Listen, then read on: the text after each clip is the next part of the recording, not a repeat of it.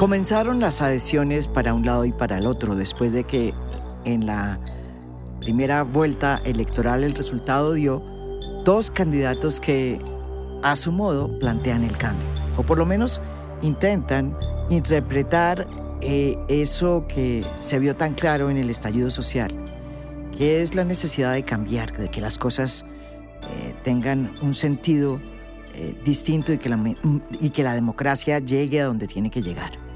Esos dos candidatos son Gustavo Petro y Rodolfo Hernández. Rodolfo Hernández tuvo el apoyo ayer no solamente del uribismo, de senadores tan importantes como María Fernanda Cabal, Paloma Valencia, José Obdulio Gaviria, sino también de Sergio Fajardo, la inteligencia del centro, se fue con él. Y también Jorge Robledo, Carlos Amaya y Juan Fernando Cristo. En el caso de Gustavo Petro, son muchas las personas también del centro, incluso que eran parte del Centro Esperanza, que fueron a esas toldas. Para comenzar, Guillermo Rivera, Laura Gil, Luis Gilberto Murillo, nada menos que Luis Gilberto Murillo, el vicepresidente Sergio Fajardo, Mabel Lara, Griselda Janet, ministro de Trabajo en el gobierno de Juan Manuel Santos. Y nuestro invitado hoy, en A Fondo, yo creo que es la persona más importante de ese centro que, no se ría, de verdad, que ha decidido apoyar también para la segunda vuelta la campaña de Gustavo Petro. Uno tiene que tomar posición, no es tiempo para la neutralidad. El sentimiento predominante de Colombia es el cambio, es un sentimiento casi unánime entre los jóvenes y los sectores más vulnerables de nuestro país. Yo he defendido el cambio responsable, lo que me gusta llamar a veces con grandilocuencia el reformismo democrático. He defendido también el pluralismo, la paz, los derechos sociales y la sostenibilidad ambiental. Lo seguiré haciendo, con independencia y coraje. Creo que con salvedades y preocupaciones en algunos temas, Gustavo Petro representa en este momento la opción de cambio más responsable, institucional y liberal. Los riesgos de un rompimiento institucional, sobre todo con el Congreso, pero también con las Cortes, son mayores con Rodolfo Hernández. Bienvenido, Alejandro Gaviria. Gracias, María Jimena, por la invitación. Vimos un video que es muy explicativo y muy claro, lástima que Sergio Fajardo no hubiera hecho lo mismo, sobre por qué usted ha decidido ir a votar esta segunda vuelta por Gustavo Petro. ¿Cuáles son esas razones fundamentales? Para resumirlas rápidamente, María Jimena, las que yo trato de expresar o expreso en el video, en el centro político tuvimos un problema. Y es que siempre tratamos, uno de comunicación, y es siempre tratamos de adjetivar el cambio. Y hablábamos de cambio responsable, de cambio de verdad, de cambio en serio, de cambio tranquilo. Sí. Lo que a mí me gustaba llamar, un poco con grandilocuencia, tal vez más de la cuenta, el reformismo democrático. Yo creo que Gustavo Petro, quizás paradójicamente, representa hoy esa opción de cambio institucional más responsable, más compatible con las ideas liberales, que no implica un riesgo de un rompimiento institucional, por ejemplo, con el Congreso, con las altas cortes, que Rodolfo Hernández. Y eso me llevó a mí a dar lo que me gustaría llamar de esta forma un voto de confianza a Gustavo Petro, con reservas, por supuesto. Ninguna de estas adhesiones son definitivas. Yo por muchos años critiqué la demagogia anticorrupción. Incluso me inventé una frase que no podía decir en campaña y que le dije muchas veces a mi esposa en mis momentos de ironía. Y es, hay algo peor que la corrupción. ¿Sabe qué es? ¿Cuál? La lucha oportunista contra la corrupción. Y voy a hacer una crítica. Yo creo que esta demagogia anticorrupción nació en Colombia por allá con ese referendo que trató de hacerse anticorrupción, que planteó una serie de medidas que yo creo que no resolvían ninguno de los problemas estructurales del Estado, bajarles el sueldo, quitar las camionetas. Yo creo que eso no resuelve nada. Y ese discurso fue tomando fuerza. Ese discurso tuvo un efecto sobre la confianza en las instituciones y en la democracia. Y de una manera elocuente, de una manera eficaz, Rodolfo Hernández lo ha recogido. Pero yo creo que la corrupción muchas veces no es la causa de los problemas, sino una consecuencia de fallas estructurales en el Estado. Y ese discurso, que yo le critiqué a Sergio Fajardo durante la campaña. Y se lo dije a él personalmente antes incluso de aventurarme en la política. Ese discurso no va a resolver nada. Ese discurso es eficaz como propaganda política, pero no es un discurso que permita hacer un plan de gobierno que resuelva los problemas fundamentales del Estado y de la sociedad. Usted en su video dice precisamente eso, dice, usted tiene muchas reservas con Gustavo Petro, pero al fin y al cabo él tiene un proyecto con unos planteamientos de gobierno. En el otro lado se concentra todo en el tema que ya usted mencionó, que es la lucha contra la corrupción. Y usted dice que esa lucha contra la corrupción es simplemente una mampara. Es un poco de demagogia, sí. Que es una demagogia, pero ¿para qué? Para llegar al poder simplemente y no cambiar nada. Primero voy a devolverme un poco y voy a hablar de virtudes democráticas, de la democracia deliberativa. Uno puede criticar a Gustavo Petro de muchas maneras, pero él ha hecho una campaña con propuestas, ha hecho una campaña con debates, ha puesto algunos de los temas fundamentales de la sociedad, del presente y del futuro. La crisis climática, por ejemplo.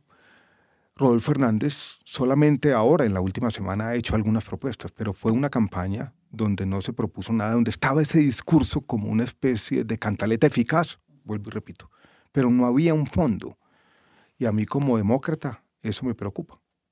Una campaña presidencial que sobresimplifica los problemas de la sociedad en uno solo. Yo creo que eso no es honesto plenamente. ¿Usted qué opina de muchísimas personas que forman parte del empresariado colombiano, que forman parte de, digamos, del establecimiento tradicional, que a pesar de saber cómo es Rodolfo Hernández, o por lo menos de conocer las falencias que tiene Rodolfo Hernández, pues lo están abrazando de manera impresionante? Usted señala en su video que hay una responsabilidad pues frente a Colombia y lo que tiene que ser con la democracia, pero hay gente que dice que no le importa, que Rodolfo es así y les gusta y no importa y van a votar por él. ¿Por qué están votando por él? Voy a hacer una reflexión personal. El domingo por la noche, después de que se conocieron los resultados de la elección, yo pensé, pues va a ser fácil marcarse, porque de alguna manera ahora tenemos dos opciones, problemáticas ambas, no hay ninguna duda, pero una más institucional. Y empezó a circular el rumor, porque nosotros hablamos con mucha gente, de que yo iba a inclinarme, iba a dar mi voto por Gustavo Petro. Y la reacción de una buena parte del establecimiento colombiano fue muy dura. Y yo creo que prevalece un miedo a Petro, eso es todo. Y yo creo que no hay una reflexión más de fondo sobre los peligros, sobre los riesgos, sobre lo que significa una opción o la otra. Yo creo que también cierta parte del establecimiento económico colombiano tiene que hacerse una reflexión. En el momento difícil que estamos viviendo, una especie de época de locura, todo es legitimidad. Y de alguna manera, lo que yo esperaba, no solamente ahora, sino durante la campaña, era una defensa de la democracia y las instituciones. Y una defensa de la democracia implica, yo como demócrata estoy dispuesto a aceptar que una persona distinta a la que a mí me gusta va a ganar las elecciones. Y yo nunca vi eso. Algo tan sencillo. Yo defiendo la democracia, defiendo las instituciones, puedo tener preferencia por un candidato, pero voy a trabajar con cualquiera que sea presidente de Colombia por el bien de todos. Nunca, o muy poquitas veces, no voy a generalizar, oí a buena parte del establecimiento colombiano haciendo un raciocinio tan simple como este. ¿Y usted cree que tal como están las cosas, ese establecimiento va a abrazar a una persona que tiene un discurso anti-establecimiento? ¿Por qué no nos explica usted que...? No tiene explicación y esta segunda vuelta presidencial está llena de contradicciones y paradojas por todas partes, porque Rodolfo recoge anti-establecimiento y establecimiento al mismo tiempo. Yo creo que han subestimado los riesgos de un gobierno de Rodolfo Hernández, los riesgos de un rompimiento institucional, los riesgos de gobernabilidad, los riesgos de poner en práctica una agenda de reformas incluyente y sostenible, que es el desafío que tenemos en esta difícil tercera década del siglo XXI. ¿A usted le sorprendió que Sergio Fajardo, la persona que lideraba el Centro Esperanza cuando usted entró, haya decidido hoy, junto con Juan Fernando Cristo, Jorge Robledo y Carlos Amaya, apoyar a Rodolfo Hernández? ¿Va a gobernar el gobierno? ¿Va a gobernar el programa de Sergio Fajardo? Me parece contradictorio, pero no me sorprendió, porque ellos venían conversando desde hace un tiempo. Incluso tuvieron varios encuentros, hubo un primer intento de juntarse, primero en cabeza de Fajardo, después en cabeza de Rodolfo. Es contradictorio, me parece a mí, yo no quiero ser más crítico de la cuenta, pero no me sorprende. ¿Y por qué es contradictorio? Es contradictorio porque Rodolfo tiene un lado problemático que si uno se fuera a atener al discurso de Fajardo de la decencia, las buenas maneras de la política, si uno va a ser plenamente coherente con eso, yo creo que la figura de Rodolfo Hernández le debería generar ciertos anticuerpos. Pero no voy a ser crítico más de la cuenta, que no digan la coalición de Centro Esperanza sigue peleando después de que llegó a su fin, ¿no? Pero lo mismo deben estar diciendo en este instante. Pero lo curioso es que mire que el Centro También Esperanza... hay una contradicción en mi posición, voy a decirlo así. Yo soy crítico de Gustavo Petro, aquí y allá. Incluso en el video que tú has mencionado, sí, María Jimena, yo expreso ciertas reservas. Pero de alguna manera, pues de eso se trata la segunda vuelta, ¿no? Yo he creído desde hace mucho tiempo en el liberalismo trágico. Como decía Isaías Berlín, toda elección es una renuncia, toda escogencia significa sacrificar algo, y sí, hay reservas, pero me parece que es esa opción institucional, con menos riesgos. Y hay, como voy a decir, un comentario personal, como un sentido también de justicia, ¿no? La persona que hizo una campaña que copó espacios políticos en toda parte, que logró concentrar o concitar cierto fervor popular. Cuando yo veo quienes apoyan a Gustavo Petro, encuentro que son los jóvenes y aquellas personas que menos tienen que perder en la sociedad. La democracia no es muy buena para resolver de manera inmediata los problemas de la gente, pero la democracia tiene un valor simbólico. Y hay mucha gente que ha estado muy jodida, excluida estructuralmente, que ve en Petro una persona que al menos lo representa, que su voz, perdida en medio de todo, invisibilizada por años o por décadas, encuentra en Gustavo Petro alguien y eso me parece que tiene un valor democrático en términos de legitimidad de nuestras instituciones, en un momento donde esa pérdida de legitimidad lo es casi todo. Donde todo el mundo cree, o la mayoría de la gente cree, que quienes ejercen el poder son indignos. Yo hice por allá una metáfora tomada de Alexis de Tocqueville, que decía que estamos durmiendo encima de un volcán. Y él decía por allá creo que a mediados del siglo XIX, él decía, hablen con cualquier persona. Y cualquier persona le va a decir, quienes ejercen el poder son indignos. Y ese es el sentimiento prevaleciente. Y yo creo que quizás, con algo de ingenuidad, Gustavo Petro puede ayudarnos a crear un poco de legitimidad entre muchas personas. Para eso no hay que estrictamente tener un discurso populista, decir que las élites todas son corruptas, que los políticos todos son corruptos, pregunto, sino se puede apelar a esa palabra esa frase que usted llamó, que es el reformismo democrático, que ha sido tan imposible también en Colombia. O sea, estamos entre eso, entre la posibilidad de ir a hacer unas reformas que el establecimiento ni el Estado mismo ha querido hacer y una opción mucho más radical que está planteando no más élites, las élites todas son corruptas, ¿o cómo estamos? ¿Esa es la dicotomía? Yo creo que ambos candidatos han apelado a algo de eso, ¿no? Los dos. A una cosa que es un poco antipolítica y antisistema. Pero me parece que la opción del reformismo democrático en este momento, con todos sus riesgos, está más por el lado de Gustavo Petro. Con todos sus problemas, uno podría criticarle los aliados. Yo no voy a hacer una lista larga aquí porque tampoco tiene sentido. Pero vamos a las, digamos, prevenciones que usted tiene con Gustavo Petro. Usted lo dice en su video. Lo primero, el sistema de salud, que además usted sabe mucho de eso porque estuvo de ministro en la administración Juan Manuel Santos y defendió y además ayudó a financiar el déficit del sistema. ¿Qué es lo que usted cree que es el punto más complicado con Gustavo Petro en ese tema? No ha sido del todo claro, pero él ha planteado un programa de atención primaria, de salud al hogar, que está bien. Sí. Eso es una estrategia de salud pública, pero ese programa no sustituye el sistema de salud. Necesita ese programa y necesita el sistema de salud. Y cuando a veces, yo creo porque no ha sido del todo claro, él dice vamos a acabar con la CPS, con el sistema de salud, yo pregunto, los cientos de miles de medicamentos que se entregan en dispensarios, en farmacias en Bogotá todos los días, ¿eso quién lo va a hacer? O sea, no hay una alternativa clara. Uh-huh. El sistema de salud en Colombia hay que fortalecerlo de muchas maneras, pero acabarlo sería una locura. Y yo creo que esa es una primera salvedad. Tiene que haber de nuevo reformismo en el sistema de salud. Ese reformismo es permanente, no es una gran reforma legal que vaya a resolver todos los problemas de una vez por todas y para siempre. Pero cuando uno tiene una visión excesivamente ideológica de los problemas, no basada en el conocimiento práctico, no basada en ponderar cuáles son las fallas de Estado y las fallas de mercado, puede cometer grandes errores. Y yo creo que ese es un primer llamado de atención que yo quiero hacer.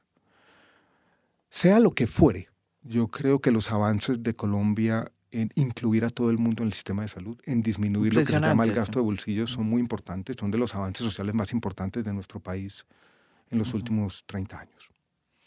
El otro tema que me imagino que hay también discusiones es en todo el sistema o la reforma pensional, que es lo que está planteando, que es un matiz que no es ninguna pendejada, digo yo. Los dos plantean sistema de pilares. Es más, usted fue... Yo también planteo un sistema de pilares, más una especie de pensión ciudadana para aquellos que no están incluidos, porque el sistema pensional de Colombia excluye el 80%. En eso estábamos de acuerdo con Gustavo Petro. Creo que Sergio Fajardo también ha sido una propuesta. Sergio también. El problema es sutil, y voy a volverme técnico. Que es al primer, ¿no es verdad? El primer pilar. El pilar. Yo planteaba un primer pilar de un salario mínimo de 1,3, 1,4 salarios mínimos hasta 2. Él plantea 4 salarios mínimos. Ahí puede haber una primera diferencia y hay una segunda diferencia que es la siguiente. Cuando usted tiene ese primer pilar, o sea, todo el mundo cotiza sobre 1,5, 2 salarios mínimos o 4, lo que fuere en el sistema público de reparto, y no ahorra una parte de eso, no genera un sistema de capitalización, genera un sistema de reparto simple en el cual una generación paga por la siguiente. Y no tiene en cuenta que demográficamente estamos cambiando, que la población está envejeciendo, genera un problema fiscal muy grande en el mediano plazo. Pero como los mercados miran es la situación fiscal no del presente, sino del futuro, eso tiene efectos desde ya. O sea, los efectos fiscales de mediano plazo se anticipan al presente. Eso hace que sea más difícil financiar el déficit corriente ahora y puede generar problemas fiscales que ya se suman a los existentes. Entonces, cuando Gustavo Petro dice pilares, estoy de acuerdo. Que los dos sistemas no compitan, sino que sean complementarios, estoy de acuerdo. Pero tiene que generar algo de capitalización, algo de ahorro. Uno no puede coger las contribuciones de pensiones y convertirlas en financiamiento del gasto corriente del Estado en su totalidad. ¿Qué es lo que él ha dicho? Sí. Es lo que él ha dicho. Él incluso ha dicho que va a utilizar esa plata de las contribuciones para pagar por la pensión ciudadana o la media pensión ciudadana y para pagar por un programa de educación superior. Y yo digo, está bien en ese gasto. Todos queremos una sociedad más justa y más incluyente con educación para todos, pero cuidado. Y para que la gente entienda, el sistema de pilares era... Sí, esto no lo entiende nadie, ¿no? Exacto. Yo he hecho programas sobre esto, no crea. Hemos hecho programas. El sistema sobre de pilares tenemos dos sistemas. Uno público, que es Colpensiones, y alguien gana 3 salarios mínimos. Sobre los 2 primeros salarios mínimos, los recursos van a ese sistema. Y lo otro va a ser un sistema contributivo, probablemente voluntario, donde usted puede ahorrar un poco más para tener una pensión más alta. Que es el segundo pilar. Es el segundo pilar. En el segundo pilar... Ahora, puede haber el tercer pilar, que es el subsidiado, que es a las personas que están en los mercados informales que nunca van a ahorrar y nunca van a contribuir a pensiones. Lo que yo hago es les digo, está bien, y el Estado comienza con 400,000 o 500,000 pesos de una pensión mínima o pensión ciudadana, la llamé yo durante la campaña. Mucha gente dice que la diferencia es sutil, pero esa diferencia del... No es tan sutil. No es una diferencia de clase, es de grado, pero puede ser importante. Claro, porque puede llegar a significar que de entrada lo que se está diciendo en la tesis de Gustavo Petro es que se acaba el ahorro privado los fondos de ahorro privado. Exacto, porque el 95% de las contribuciones, del flujo de contribuciones, serían al sistema público. Mucha gente dice, cuidado con el sistema privado, es que se gastan la plata financiando yo no sé qué cosas. Pero ese es el ahorro de la sociedad. Y lo que hacen los fondos de pensiones, si eso tiene algún sentido económico, es conectar ese ahorro de la sociedad con las inversiones productivas, que no siempre son las del sector público. Y cuando uno coge toda esa plata y la vuelve gasto público, hace lo que los economistas llamamos desplazamiento. O sea, usted desplaza inversiones privadas que son buenas para la sociedad por programas de gasto público todavía no probados. Pero todo eso es conversable, claro, creo yo. Sí. Y yo creo que son sistemas, para eso existe la democracia, para eso hay un Congreso, para eso hay deliberación democrática. Y en toda esta discusión yo estoy poniendo, empecemos por las prioridades. Las ¿Y usted ha prioridades son la discutido eso democracia. con Gustavo Petro? Lo del sistema de salud sí, lo de pensiones lo discutimos públicamente en los debates, en privado no.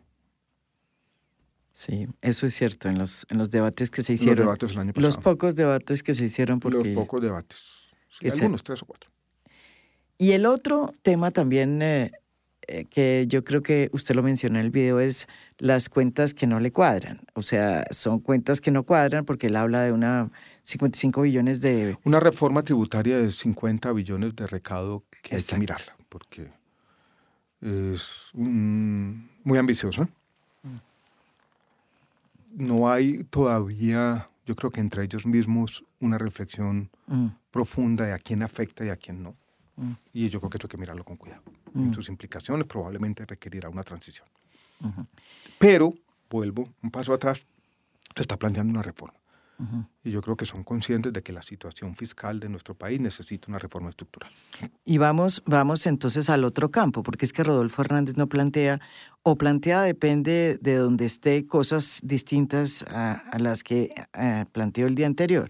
Por ejemplo, aquí, cuando nosotros le preguntamos si iba a plantear una reforma estructural, tributaria estructural, dijo que no había para qué, que a los que ya tenían demasiadas cargas las empresas, cosa que es cierto, y que él no le veía mayor, que ese no era el tema, que lo que había era que acabar con las embajadas, acabar con los carros en las, de los ministros, de los congresistas, y que uno se ahorraba ahí una cantidad de plata que no había que hacer una reforma tributaria estructural.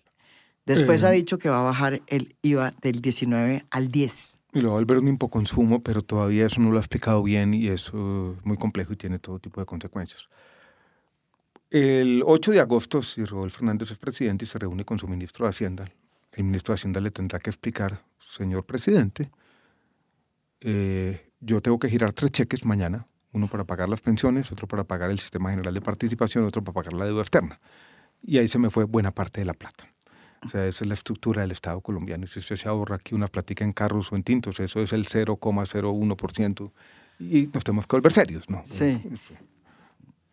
Sí. Y eso aquí, pues, ¿qué vamos a hacer? Si fuera tan fácil resolver el problema del déficit cerrando 2 embajadas o quitándole los carros a la primera dama, pero se lo no digo, tendríamos problemas fiscales, ¿no? Se lo digo más claro. En los decretos, o sea, él ya ha dicho claramente que el día que llegue, si va a ser presidente, el primer día va a sacar esos famosos decretos. Y uno de esos decretos es esta supresión de todas las embajadas, un poco a la manera de Uribe en su primer mandato. Yo era subdirector del Departamento de Planeación en la época y me recuerdo las discusiones al interior del gabinete. Y en el fondo, María Jimena, esto tenía un sentido como de búsqueda de legitimidad, pero claramente eso no era lo que iba a resolver la situación fiscal. Entonces, que cerrar una embajada, que fusionar 2 ministerios, que estaban dando mucho tinto en la Casa de Nariño. Quedaban una cantidad de cosas que traían de restaurantes y había que dar arepa. Arepa, chorizo y chicharrón. Bueno, pero eso es lo que él ha dicho y esa es su estrategia de los primeros días de gobierno. O sea, si llega al poder. Yo le aprendí a Carlos Gaviria, que en paz descanse, una frase bonita. Él hablaba de la retórica de la acción. Eso es retórica. Son hechos, pero es retórica.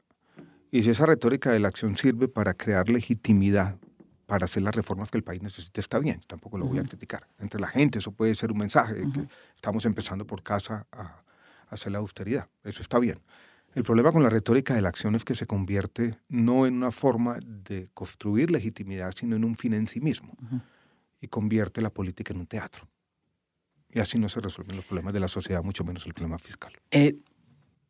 A mí me sorprendió que Gustavo Petro hizo una cosa que hizo Lula en su momento, en su primera campaña, cuando llegó a ser presidente después de casi 4 intentos, ¿no?, de llegar al poder. Fue que se comprometió a llevar a cabo los compromisos adquiridos por el Fondo Monetario Internacional. Lo mismo exactamente hizo Gustavo Petro. ¿Eso qué significa?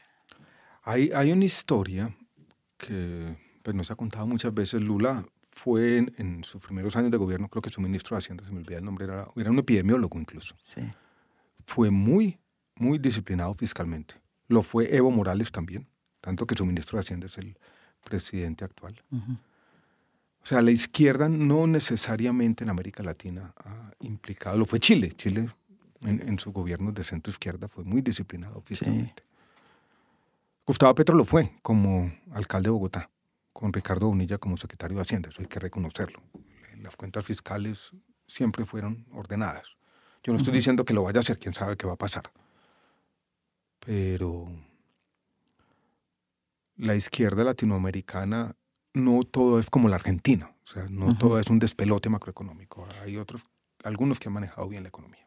Y esa decisión de salir a decir que iba a ser responsable fiscalmente en ese sentido y que iba a respetar, digamos, los planteamientos esbozados por el Fondo Monetario Internacional, ¿usted le sorprendió o no? ¿O no sabe la de eso? Gustavo Petro. Sí. No la oí claramente. Este es un momento donde hay mucha suspicacia de lo que dicen los candidatos, ¿no? Y eso pues habrá que verlo. Pues eso me lo contó fue Ocampo anoche. José Antonio Campo. José Antonio Campo. Que ha sido mencionado repetidamente por Gustavo Petro como un posible ministro de Hacienda. Sí, Ocampo lo que dice es que eso le pareció bien por parte de Gustavo Petro que se planteara, que es lo que hizo Lula también. A mí me parece que en términos de ajuste fiscal, él ha dado unas señales interesantes, no del todo preocupantes. Está el otro tema, el del petróleo. Vamos al petróleo, que en ese también ustedes tienen una discusión en el sentido de la forma, es más bien, y no del discurso en general, sino de la forma. Él no ha dicho que va a acabar con las exportaciones de petróleo, No. sino es simplemente la exploración. Yo haría el siguiente planteamiento. Las nuevas. Yo haría el siguiente planteamiento y yo creo que hay un tema que incluso es una bandera de la izquierda, que es la justicia climática. Sí. O sea, ningún país del mundo todavía ha dado ese paso. Es decir, ¿por qué Colombia, que representa un porcentaje tan pequeño de las emisiones globales de CO2 y demás, va a dar ese paso? Y yo, si fuera el presidente, diría, mire, yo estoy a punto de dar ese paso. En los escenarios internacionales, fortalecer el discurso de justicia climática diciendo, mire las necesidades sociales de nuestro país. Si el mundo no se pone las pilas y en eso tiene razón, vamos hacia el abismo. Pero plantearlo así, como un debate internacional de justicia climática. Y también tener en cuenta lo siguiente, otra vez me voy a poner técnico, es el problema del petróleo globalmente no es un problema de oferta, es un problema de demanda. Si seguimos consumiendo y viviendo de la misma manera, vamos a sacar hasta la última gota de petróleo. Y cuando Gustavo Petro dice, sí, yo voy a acabar con el petróleo y voy a hacer una transformación productiva basada en el turismo y van a venir 12 millones de turistas a Colombia, pues esos señores están demandando petróleo y no estoy resolviendo el problema global. Entonces, yo creo que esa explicación del petróleo, donde en 50 años, cuando se haga el balance, yo creo que la gente va a decir, el señor quizás tenía razón, en el sentido que está llamando la atención sobre un problema. Si uno mira los titulares de la prensa global, todos dicen, la humanidad en piloto automático está yendo hacia el abismo. Y alguien que levante la mano y plantee eso, yo creo que tiene en parte razón. Lo que pasa es que hay que decir dónde estamos. Y vuelvo y repito el argumento, debía ser un argumento sobre todo de justicia climática. Es un argumento que debía ser parte principal de la política externa del nuevo gobierno. A mí me preocupan temas como el gas natural, por ejemplo. Hay 30 millones de familias que dependen de eso. El gas natural ha sido una revolución callada en nuestro país. Y si no exploramos, se va a acabar el gas natural. Y si se acaba, ¿qué pasa? Pues los tenemos que importar. Y si lo importamos, no estamos resolviendo el problema global. No. Entonces, ¿de qué sirve? una de las discusiones que se dio en la COP26 precisamente tuvo que ver con el hecho no de que Colombia y Brasil fueran los que más están produciendo gases para la atmósfera, gases nocivos de efecto invernadero, sino que tenían la responsabilidad de parar la deforestación que produce partículas de carbono en la atmósfera. Y se le llamó casi que al orden a Brasil y Colombia para que evitaran la deforestación, porque no es una cosa solamente de nosotros, supervivencia de nosotros, sino del planeta. Genera un desequilibrio global y sobre todo la deforestación en el Amazonas. El Amazonas. Esa es la gran responsabilidad global de Colombia. Ahí es donde debía ponerse el énfasis grande. Esa es la gran tragedia, esas 100.000 hectáreas o más que estamos destruyendo cada año. En esos procesos de acaparamiento de tierras, ganadería, después palma africana, que ha señalado muy bien Rodrigo Botero, que es investigador colombiano que tiene esta fundación. Amigo, sí. Hay financiamiento internacional, los noruegos están listos para apoyar esos procesos. Ahí es donde me volcaría yo como sociedad. Ahí es donde necesitamos también ayuda de la comunidad internacional. Y ahí es donde yo creo que usted encuentra una similitud de alguna manera con los proyectos de Gustavo Petro. Sin duda, sin duda. Ahí había una coincidencia muy grande entre lo que planteaba la coalición Centro Esperanza y lo que planteaba Gustavo Petro. Yo creo que no había ninguna diferencia. Luis Gilberto Murillo también presentaba una propuesta que fue acogida en su momento por Sergio Fajardo, y me pregunto si usted también la está acogiendo y que la acogió Gustavo Petro. Y es renegociar, no sé si es la palabra, pero sí revisar los tratados de libre comercio para hacerlos compatibles con los compromisos del COP26. Me parece interesante. Yo creo que hay que mirarlo. Tiene que haber una voluntad bilateral para hacer eso. Pero esos tratados de libre comercio se hicieron en un momento en el cual la crisis climática y la pérdida de biodiversidad, estas dos crisis traslapadas, no eran una prioridad global y ya lo son.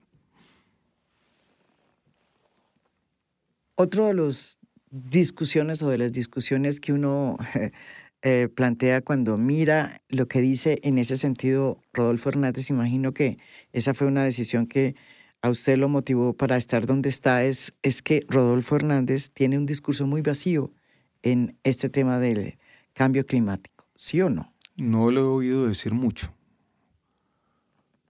Yo no sé si muy vacío. No ha sido una de sus grandes preocupaciones, ¿no? Pero en cambio ha propuesto una cosa que es la fusión de los ministerios de medio ambiente con cultura. ¿Usted esa no diría? Parece una mala idea teórica en el sentido de que la humanidad necesita cambiar. Y dijéramos, la cultura, generar una cultura, una conciencia ecológica y hacerlo por medio de los instrumentos que tenemos los seres humanos, de la ficción, de la poesía, está bien, ¿no? Ahí en eso está William Ospina para ser claro, y es cuando uno lee su mejor libro de poesía, se llama El País del Viento, y es una celebración de lo que somos, ¿no? De lo que es Colombia profundamente, que es una superposición de esta biodiversidad y esta diversidad cultural. Y uno podría decir que eso tiene sentido, si éramos por allá teórico, pero en la práctica, ¿eso qué significa?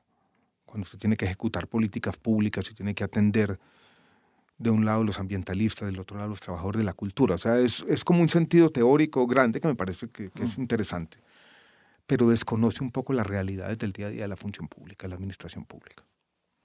¿Le parece una pero mala sí idea? Creo que el cambio cultural, una toma de conciencia colectiva que implica apelar a la poesía, a las emociones humanas, es importante para resolver la crisis climática. Incluso yo escribí un librito que se llama Otro fin del mundo es posible, sí, basado en la última novela de Aldous Huxley, que hablaba algo de eso, ¿no? Sí, claro.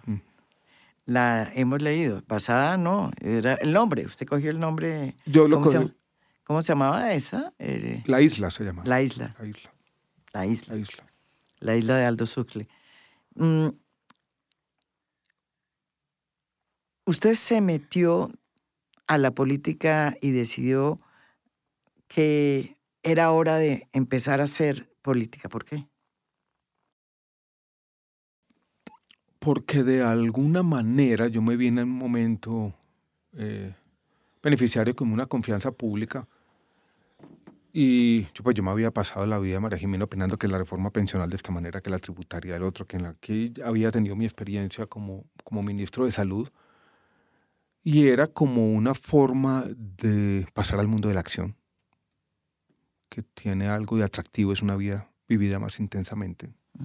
Difícil, no me arrepiento, es lo que puedo decir hoy a pesar de todo. Sí. Y su paso por la Centro Esperanza, ¿qué le dejó? Porque una de las cosas que hay que hacer en la parte de la política activa es tomar decisiones, como esta.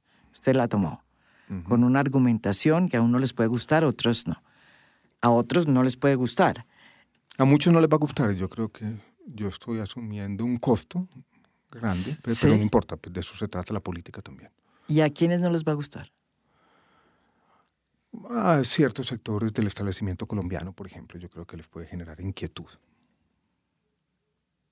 ¿Por qué? No, por lo que sabemos. Sí. Sí, por el... Pero no le importó a usted, no le importó a usted. Sí me importa, no voy a decir que no, pero pues asumí el costo como tiene que ser, ¿no? Sí. Yo creo que si uno está en la política, si yo fuera un columnista quizás no tendría la necesidad de hacerlo tan explícito. Sí. Pero yo siento ahora que tengo la necesidad, que no puedo ser neutral, que cuando uno entra a este mundo tiene que ser coherente y eso implica tomar decisiones difíciles con las que uno no se siente plenamente cómodo. Pero al próximo presidente le va a tocar tomar muchas decisiones difíciles. La política se trata de eso, ¿no? ¿Y usted está convencido que ya entró a la política y ese es lo suyo? ¿Usted está en eso? Que eso es lo mío plenamente, ¿no? Yo creo que nadie que habite el mundo de la política puede decir eso. Yo no tengo la menor duda que usted está totalmente metido en la política. Cuando estaba metido en la política, hablando con uno de los tantos asesores políticos que rondan este mundo implacable, alguien me dijo, la frase que yo más oigo decir a los políticos es, ¿yo por qué me metí en esta hijueputa cosa? Entonces ahí siempre hay una ambivalencia, porque este es un mundo difícil. Pero yo quiero seguir aportando. Pero usted ¿qué le diría, digamos, a esas? Usted es una persona que podríamos decir Pero no le respondí la pregunta del Centro Esperanza. No me respondió, exactamente. Ahí iba yo otra vez a preguntarle. Voy a contestarla con una sola frase. Sentí alivio cuando se acabó el lunes pasado. ¿Por qué? No, porque ya era hora. ¿Sí? Sí, pero, porque no es verdad que no hubo una dinámica política. No pudimos. Pues por diferencias, tal vez si quiero explicarlo de esta manera. En Colombia se acabaron los partidos políticos. Esta coalición Centro Esperanza fue muy personalista, no había una construcción de una plataforma común. Esa plataforma común tuvo que construirse sobre la marcha. Y en la construcción de esa plataforma común, de esas ideas comunes, no pudimos ponernos de acuerdo. Y la llegada suya allá yo creo que conmocionó a Sergio Fajardo. Quizás. Sí, quizás. Porque le cuestionó su liderazgo. O él se vio amenazado, ese liderazgo. Que es normal también, yo creo que es normal. ¿Usted cómo diría? Yo tuve una diría? Conversación con él en algún momento. Sí. Y después, creo que esto fue el 15 de marzo, o sea, 2 días después de la ley. Y pudimos hablar francamente, que no lo habíamos hecho. Fue interesante. ¿Sí? ¿Y qué dijeron? Los desacuerdos que teníamos. Yo le dije que el centro político tenía que ser más abarcador y más amplio, que yo habría esperado que en su primer discurso ese 13 de marzo él mandara un mensaje más de apertura. Él dijo que tenía sus dudas. Yo le dije en algún momento que no valía la pena victimizarse tanto. Utilizando una frase que había leído en un libro, creo que la mencionamos alguna vez cuando yo estaba en campaña aquí, es que uno debería ser en política un guerrero feliz. Sí. No quejarse tanto. Esto de alguna manera es un deporte de contacto. Claro que dan patadas. Y le toca dar patadas de vez en cuando. Y uno podría decir que dentro de esa inteligencia, puedo decir, o esa que ya no es tecnocracia, sino que el centro tradicionalmente era el centro de ciertas élites muy preparadas. De hecho, son las élites que hoy están siendo un poco cuestionadas por el propio Rodolfo cuando habla de la con universidad. Algo de razón, con algo de populismo antiintelectual, pero sí están siendo cuestionadas.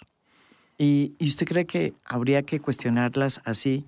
¿O qué argumentos diría usted que son importantes? Yo creo que la distancia de las élites de la sociedad debe cuestionarse, pero eso no significa negar que la academia y el conocimiento tienen lugar en la vida pública, porque esto sería muy, muy complicado. Y yo entro a este mundo porque creo que debe haber una conexión entre el mundo de las ideas, la academia y el mundo de la política. Pero hoy uno de los discursos más fuertes de Rodolfo es precisamente irse contra esas élites que están educadas en Stanford, en Harvard, No quisiera en los volver a lo Andes. mismo, pero eso es un poquito de demagogia. Lo primero que hizo el presidente de Hungría, creo, Sí. fue acabar con la Universidad Europea, European University, que Sí. había quedado George Soros allá. O sea, Sí. Trump también se quejaba de esas élites liberales en las universidades del noreste de los Estados Unidos. Eso es demagogia. Eso no significa que las élites no puedan ser criticadas y que la democracia no tenga defectos, por supuesto que lo tienen. ¿Y las élites liberales en Colombia cómo están?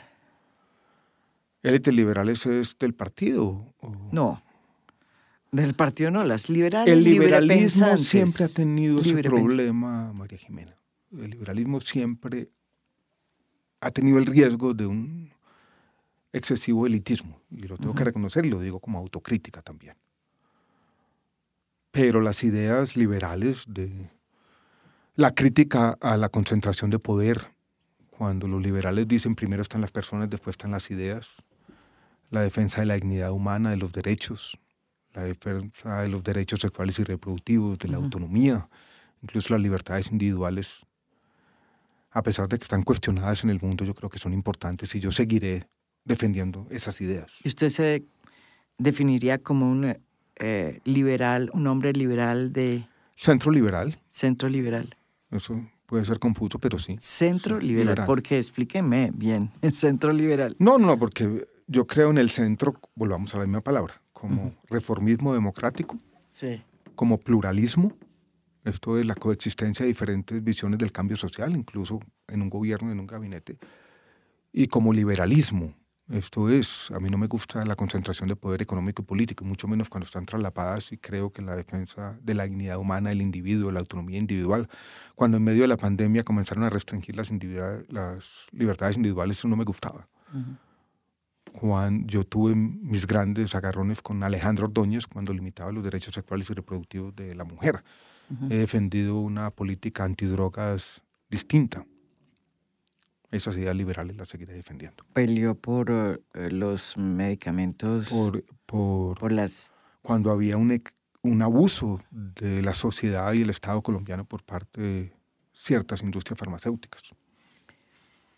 Pero Concentración de poder excesivo, económico y político, eso no le conviene a la sociedad. Hay poderes paralizantes y uno para el cambio social necesita combatirlos. Eso, usted diría que usted también tiene, porque hay muchísimas, digamos, centroliberales de centro que prefieren irse a o votar a la derecha o votar por otras fórmulas que no sean la izquierda. Usted decidió que a usted no le da susto la izquierda, que yo decidí que ese Eso es centro raro. liberal, a pesar de que hay algunas de esas ideas que riñen con las ideas de Gustavo Petro, hay suficientes coincidencias y pueden haber más, y puede haber una forma de coexistencia productiva. No sé, o sí, formas de hacerlas compatibles. entonces... En todo caso, pues una segunda vuelta es para eso, es para tomar decisiones, ¿no? No quisiera caer en la fórmula repetida del mal menor, pero algo de eso hay.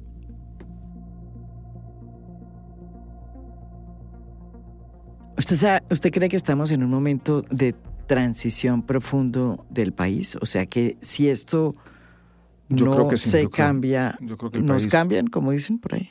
Sí, yo creo que el país está cambiando de muchas maneras. Su economía tiene que cambiar, hay una transformación productiva en ciernes. Yo creo que está cambiando los valores de la gente, hay un cambio generacional grande. Yo creo que el próximo presidente tiene que ser también un presidente de transición. O sea, hay un mundo que se está agotando, pero tiene que haber una pata ahí porque uno no puede prescindir de ese mundo completamente. Hay un mundo por construir todavía, pero también tenemos que movernos a eso. Yo creo que las redes sociales están cambiando el mundo de manera muy profunda, más de lo que creemos, y eso ha tenido impacto en la política. Yo creo que el mundo del trabajo está cambiando irremediablemente por la transformación y el cambio tecnológico. Yo creo que hay un hastío con ciertas formas de gobierno y de capitalismo. Yo creo que estamos viviendo una época de locura. Estoy escribiendo un libro que quizás va a tener ese nombre, Una época de locura. ¿Se llama así? ¿Cómo hace usted para escribir tanto en las épocas donde más trabaja en política? Por la noche. Por la noche, Sí. escribe. A las 10 de la noche ahí pongo a escribir unas paginitas. Porque escribe Pero siempre son cantidades. corticos, Sí, son poco corticos, pero saca cada año un libro. Sí. Pero esto todavía no sé, está apenas, tiene 3 capítulos escritos. 3 capítulos escritos. Eso es un jurgo. Eso me parece cantidades. ¿Y usted diría que la política en Colombia es una política que se puede hacer sin la manera como se viene haciendo? Porque esa es una de las grandes Yo creo que tiene que cambiar, problemas. esa es otra transición. Tiene que cambiar, pero no va a cambiar de manera inmediata. Pero yo creo que este resultado de esta elección es un llamado de atención que la política tiene que cambiar. O sea, estas formas de hacer política, estas listas abiertas, cada congresista siendo independiente, buscando unos recursos públicos para financiar campañas que cuestan 10.000, 15.000, 20.000 millones de pesos para el Senado. Eso tiene que cambiar, María Jimena. Eso no tiene sentido. Y la creación de nuevos partidos políticos, por ejemplo. Pero con plataformas ideológicas. Yo creo que tiene que haber primero una reforma política institucional. Yo creo que en eso estaríamos de acuerdo todos. Usted comenzó aquí en esta, me acuerdo, en toda esta fase suya de la política de la mano de César Gaviria. ¿Qué dice usted eso? ¿Se acuerda cuando dijo? Sí, no me acuerdo. Yo sigo hablando con él, o he hablado con él una vez los últimos días. Pero yo creo que ya tenemos caminos distintos, ¿no? Sí, él se fue para donde Rodolfo. Estuvo primero con Federico, yo creo que va a terminar donde Rodolfo, de la mano de Sergio Fajardo. Gran paradoja. ¿Y de la mano de los uribistas también? No sé, yo lo dejo por ahí. ¿Cómo así? No, los uribistas no están donde Rodolfo. No, yo creo que ha llegado mucha gente. Pero donde Gustavo Petro también. ¿Uribistas también? No, pero políticos también cuestionables, dijéramos. Tampoco quiero idealizar el otro lado. Un consejo para Gustavo Petro. No me gusta dar consejos, María Jimena. No me gusta dar consejos. Qué pereza los consejos.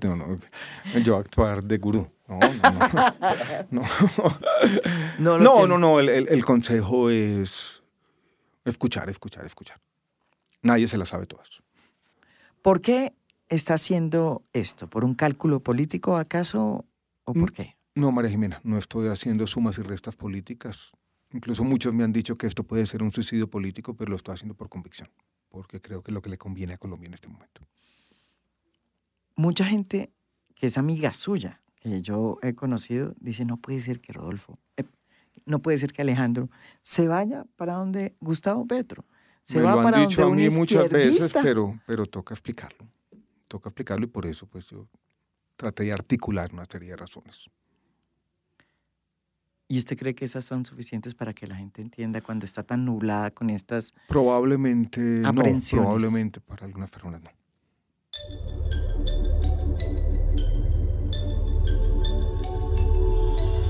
A Fondo es un podcast original de Spotify. Producción general, Lucy Moreno. Editor de contenido, Adrián Ateortúa. Editor de audio, Audio Factory. Música original del maestro Óscar Acevedo. Por Spotify, director de estudios Latam y Latin X, Javier Piñol. Lead the Content Development, Nacho Gil. Lead the Productions Operations, Camila Justo. Lead the Programming, Promotions and Editorial, Thais Tavara. Producción, Sara Barrett. Supervisión, Sofía García Ramos. Business Affairs, María Valero. Por Marketing, Marta Rodríguez y Martín Jaramillo. Design Manager, Ángel Acevedo. Comunicación y prensa, José Echeverry y Eugenia Rojas. Editorial, Patricia Cordero. Legal, Janet Vázquez. Gracias por escuchar. Soy María Jimena Duzán.